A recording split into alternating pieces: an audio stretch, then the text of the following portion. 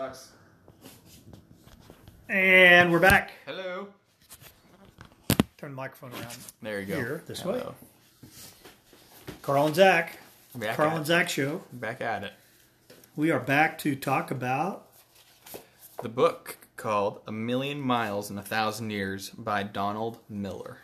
We've been doing a quick little podcast on a couple of chapters, and we are now on chapters 16, 17? 17, 18. 17, 18. How did I get a chapter behind? I don't know. I think you're messing with me.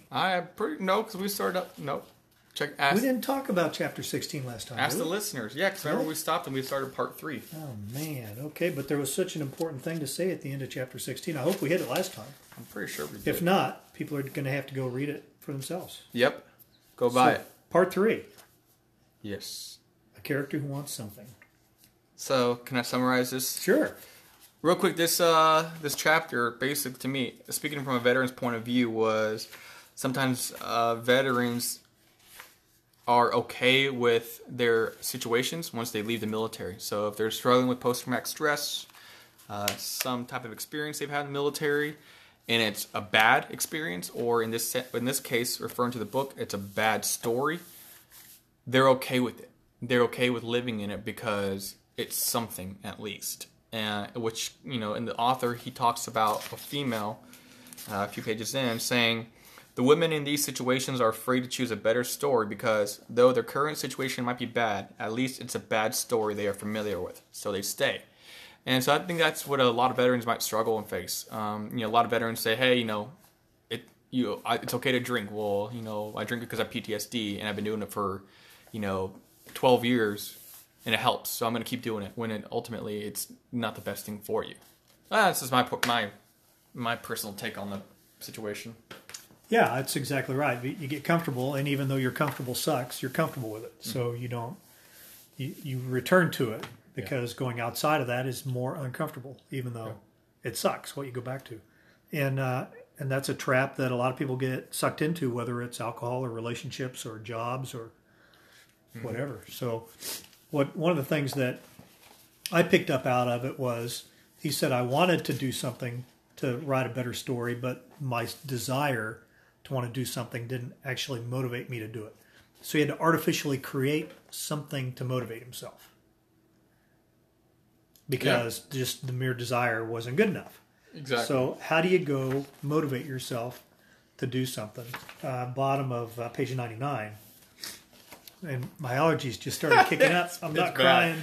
I'm not crying. He was out of town up in Michigan, and this is the first day I've seen him since Thursday last week, so he's just excited and happy to see me. He's overwhelmed. I'm so sad to be gone. He's overwhelmed. So the bottom of 99 says, here's the truth about telling stories with your life.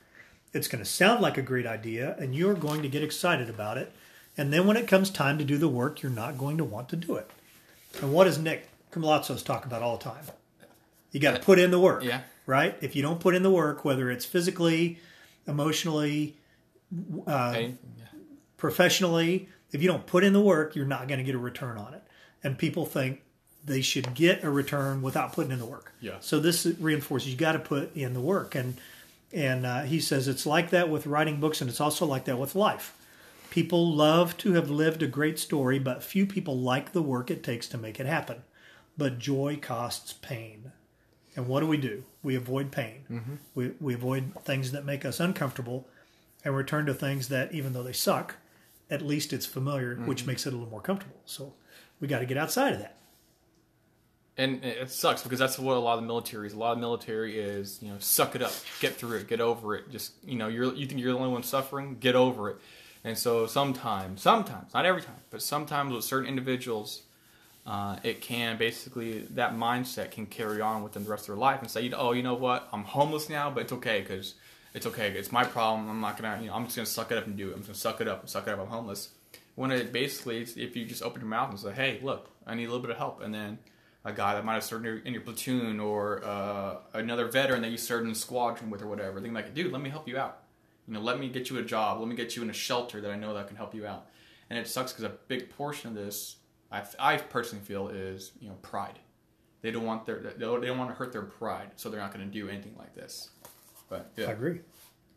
He's trying to write his story, and the story's boring.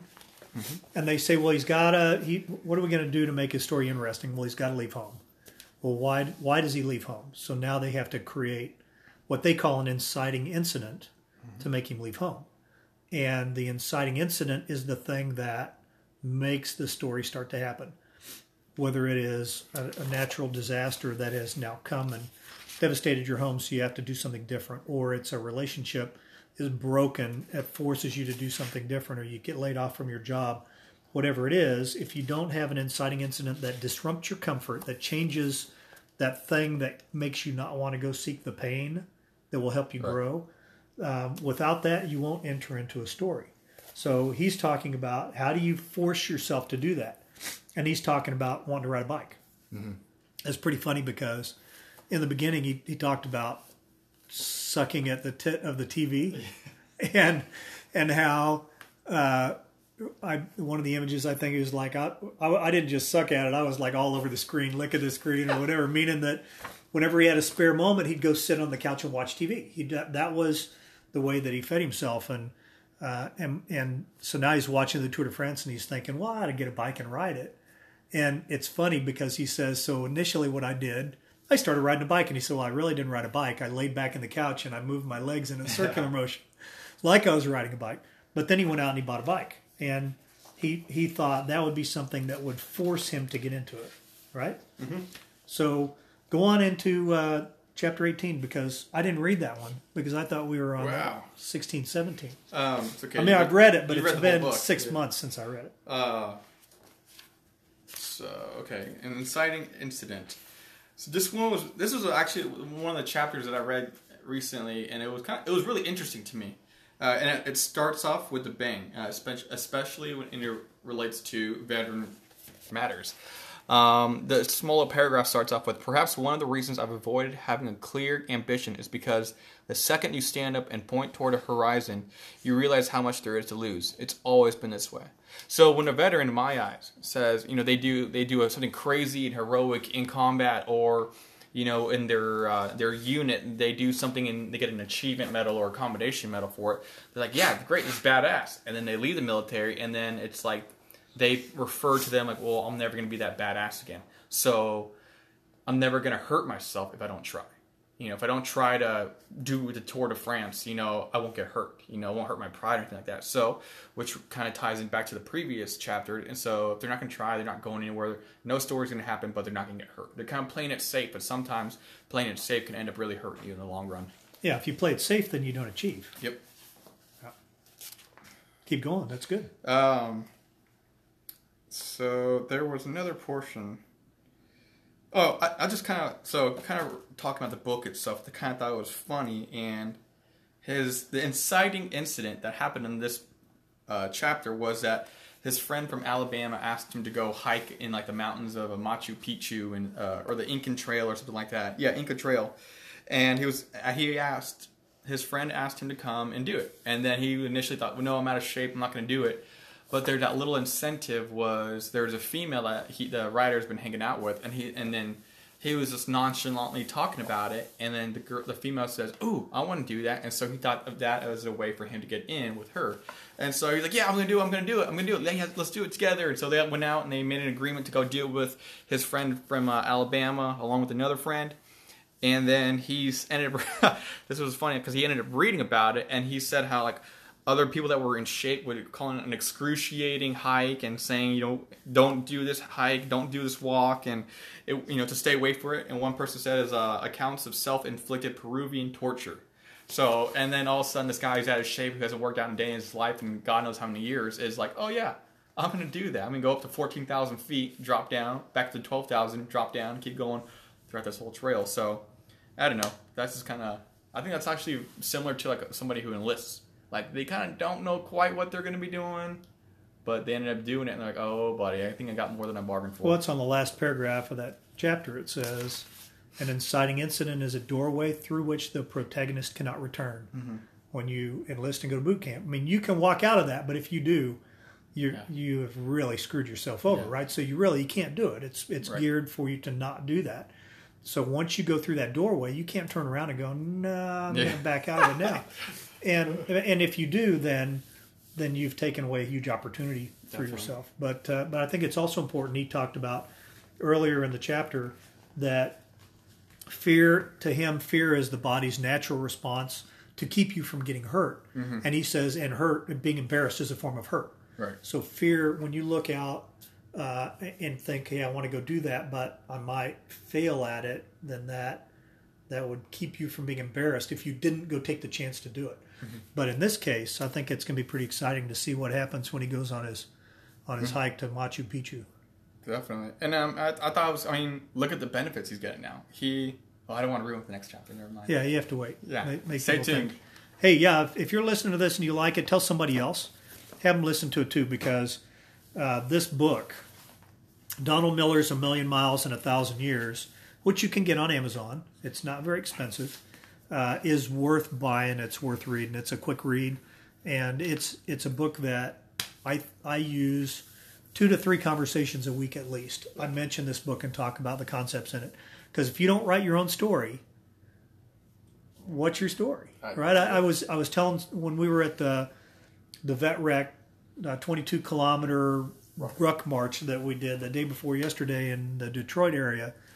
I was telling them about writing your own story, and I was telling them about I'm trying to remember exactly what it was, and I lost that. No, I lost that train of thought. Yeah. Quick, tell a joke. Dang. Where's my phone? All right, there's a guy that's on a horse, and he never likes to beat the horse. So he has 2 commands. One is hallelujah, and the other one is praise the Lord. One time, the horse just randomly took off, and he was yelling hallelujah, hallelujah, trying to tell the horse to stop moving. And then right before the edge of a cliff, he yells it, and the horse stops. And as soon as it stops, he was so thankful, he just said praise the Lord, and the horse jumped off the cliff. Because that was the command to go. Man, that sucks. You That told me to tell a joke. is an inciting event for which you There cannot you go. return right there. No, I'm trying to remember what when I was talking with the Vet Rec people about writing their own story. If you don't do it, nobody else will. And if you don't take that chance, and these guys they've identified that the Detroit area has a bad reputation for taking care of veterans. Mm-hmm. And those few groups that are out there tend to work against each other instead of with each other. And so they are now doing an intentional effort to try to pull groups together to get them involved in things like this 22-kilometer walk. And even though it sucks to go do it, when you do something like that, you develop a little bit of comradeship and a bond with the other person that went through the same difficult physical feat with you. So my hat's off to the Vet Rec folks, and we'll keep talking about this book over the next few weeks until we get done with it. And I want to say something real fast. Sure. This past weekend, while Carl was up in Michigan doing the Vet Rec Ruck March, I was over here in the Dallas-Fort Worth area, and I was at a rally basically over in Fort Worth, and one of the guys that I talked to, just first time I've ever met him in my life. I don't remember his name right now, but I know I'm going to see him again soon. He was wearing his motorcycle vest, and on his vest he had fallen Marines that he knew of, whether in Desert Storm, whatever. The veterans that he had a patch on his vest. And I was just looking at him, kind of just, admiring it, because from one veteran to another, it's just kind of something out of respect. And then all of a sudden I saw one of the patches was Lance Corporal Gren, or I call him Lance Corporal Gren. His name was Lance Corporal Greniger, or Robert Greniger. He served with me in Afghanistan in 2011. Greniger passed away. He was basically doing combat operations in Sangin, Afghanistan. He passed away. And I was like, how do you know him? How do you know Lance Corporal Greniger? Or I called him Gren. And then he's like, well, I recruited him. How do you know him? And I was like, well, I served in the Marine Corps with him, and he passed away when we were together in Afghanistan. And he did all the training with us too.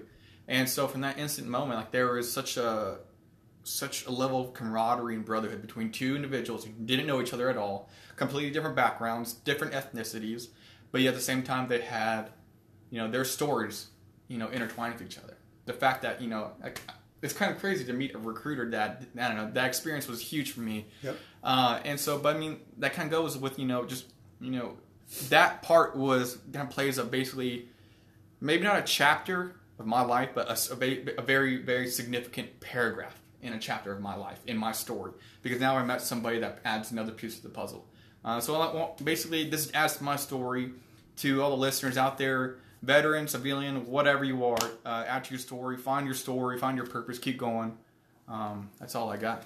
So a couple of things I'll leave you with. One is prayers and thoughts for folks that are in North and South Carolina. Our Raider Project team got hit really hard, and one of the guys that works very closely with the program couldn't find his house and boat. That's how bad it is out there. So Raider Project's going to be pulling together a team. They canceled the climbing trip that's coming up this weekend, and they're still asking people to use the tickets and fly in, but instead they're going to go do some community cleanup or whatever they can do to volunteer and help with those folks instead of going out to the rocks and having fun rock climbing. We'll circle back around and we'll redo that trip later on.